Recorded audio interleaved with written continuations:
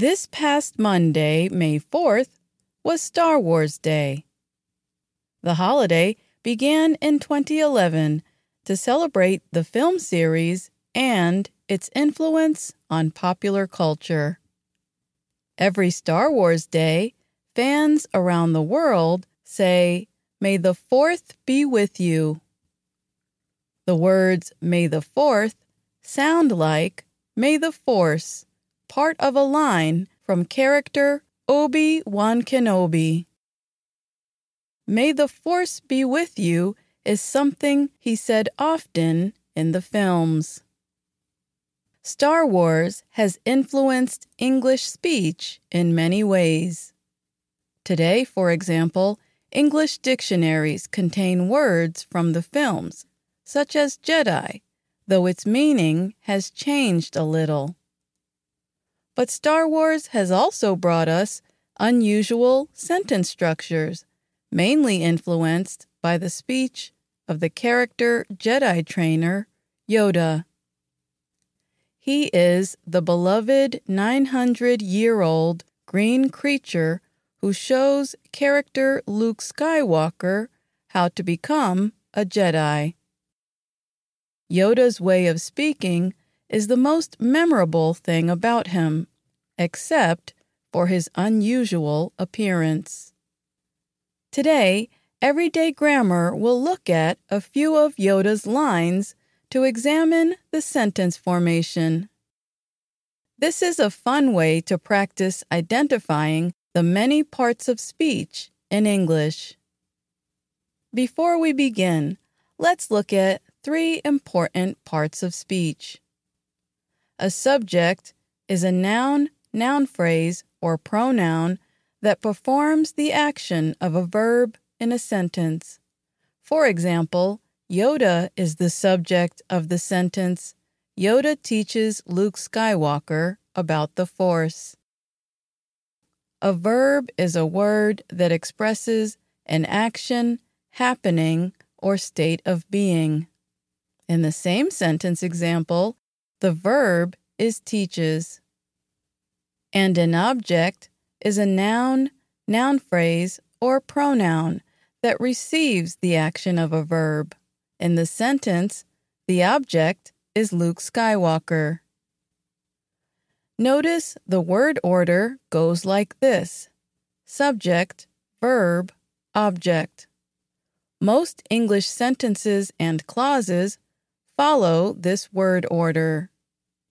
Not all sentences have objects, but knowing where to put them is useful. Yoda almost never uses the subject-verb word order of standard English, and many of his sentences contain linking verbs. A linking verb is a verb that connects the subject of a sentence to a subject complement, which is a word or phrase that describes the subject. Listen to a sentence that uses normal English word order and has a linking verb. The mind of a child is truly wonderful. In this sentence, the subject is the mind of a child, the linking verb is, and the subject complement is truly wonderful. Now, listen to how Yoda said this sentence in the Star Wars film, Attack of the Clones.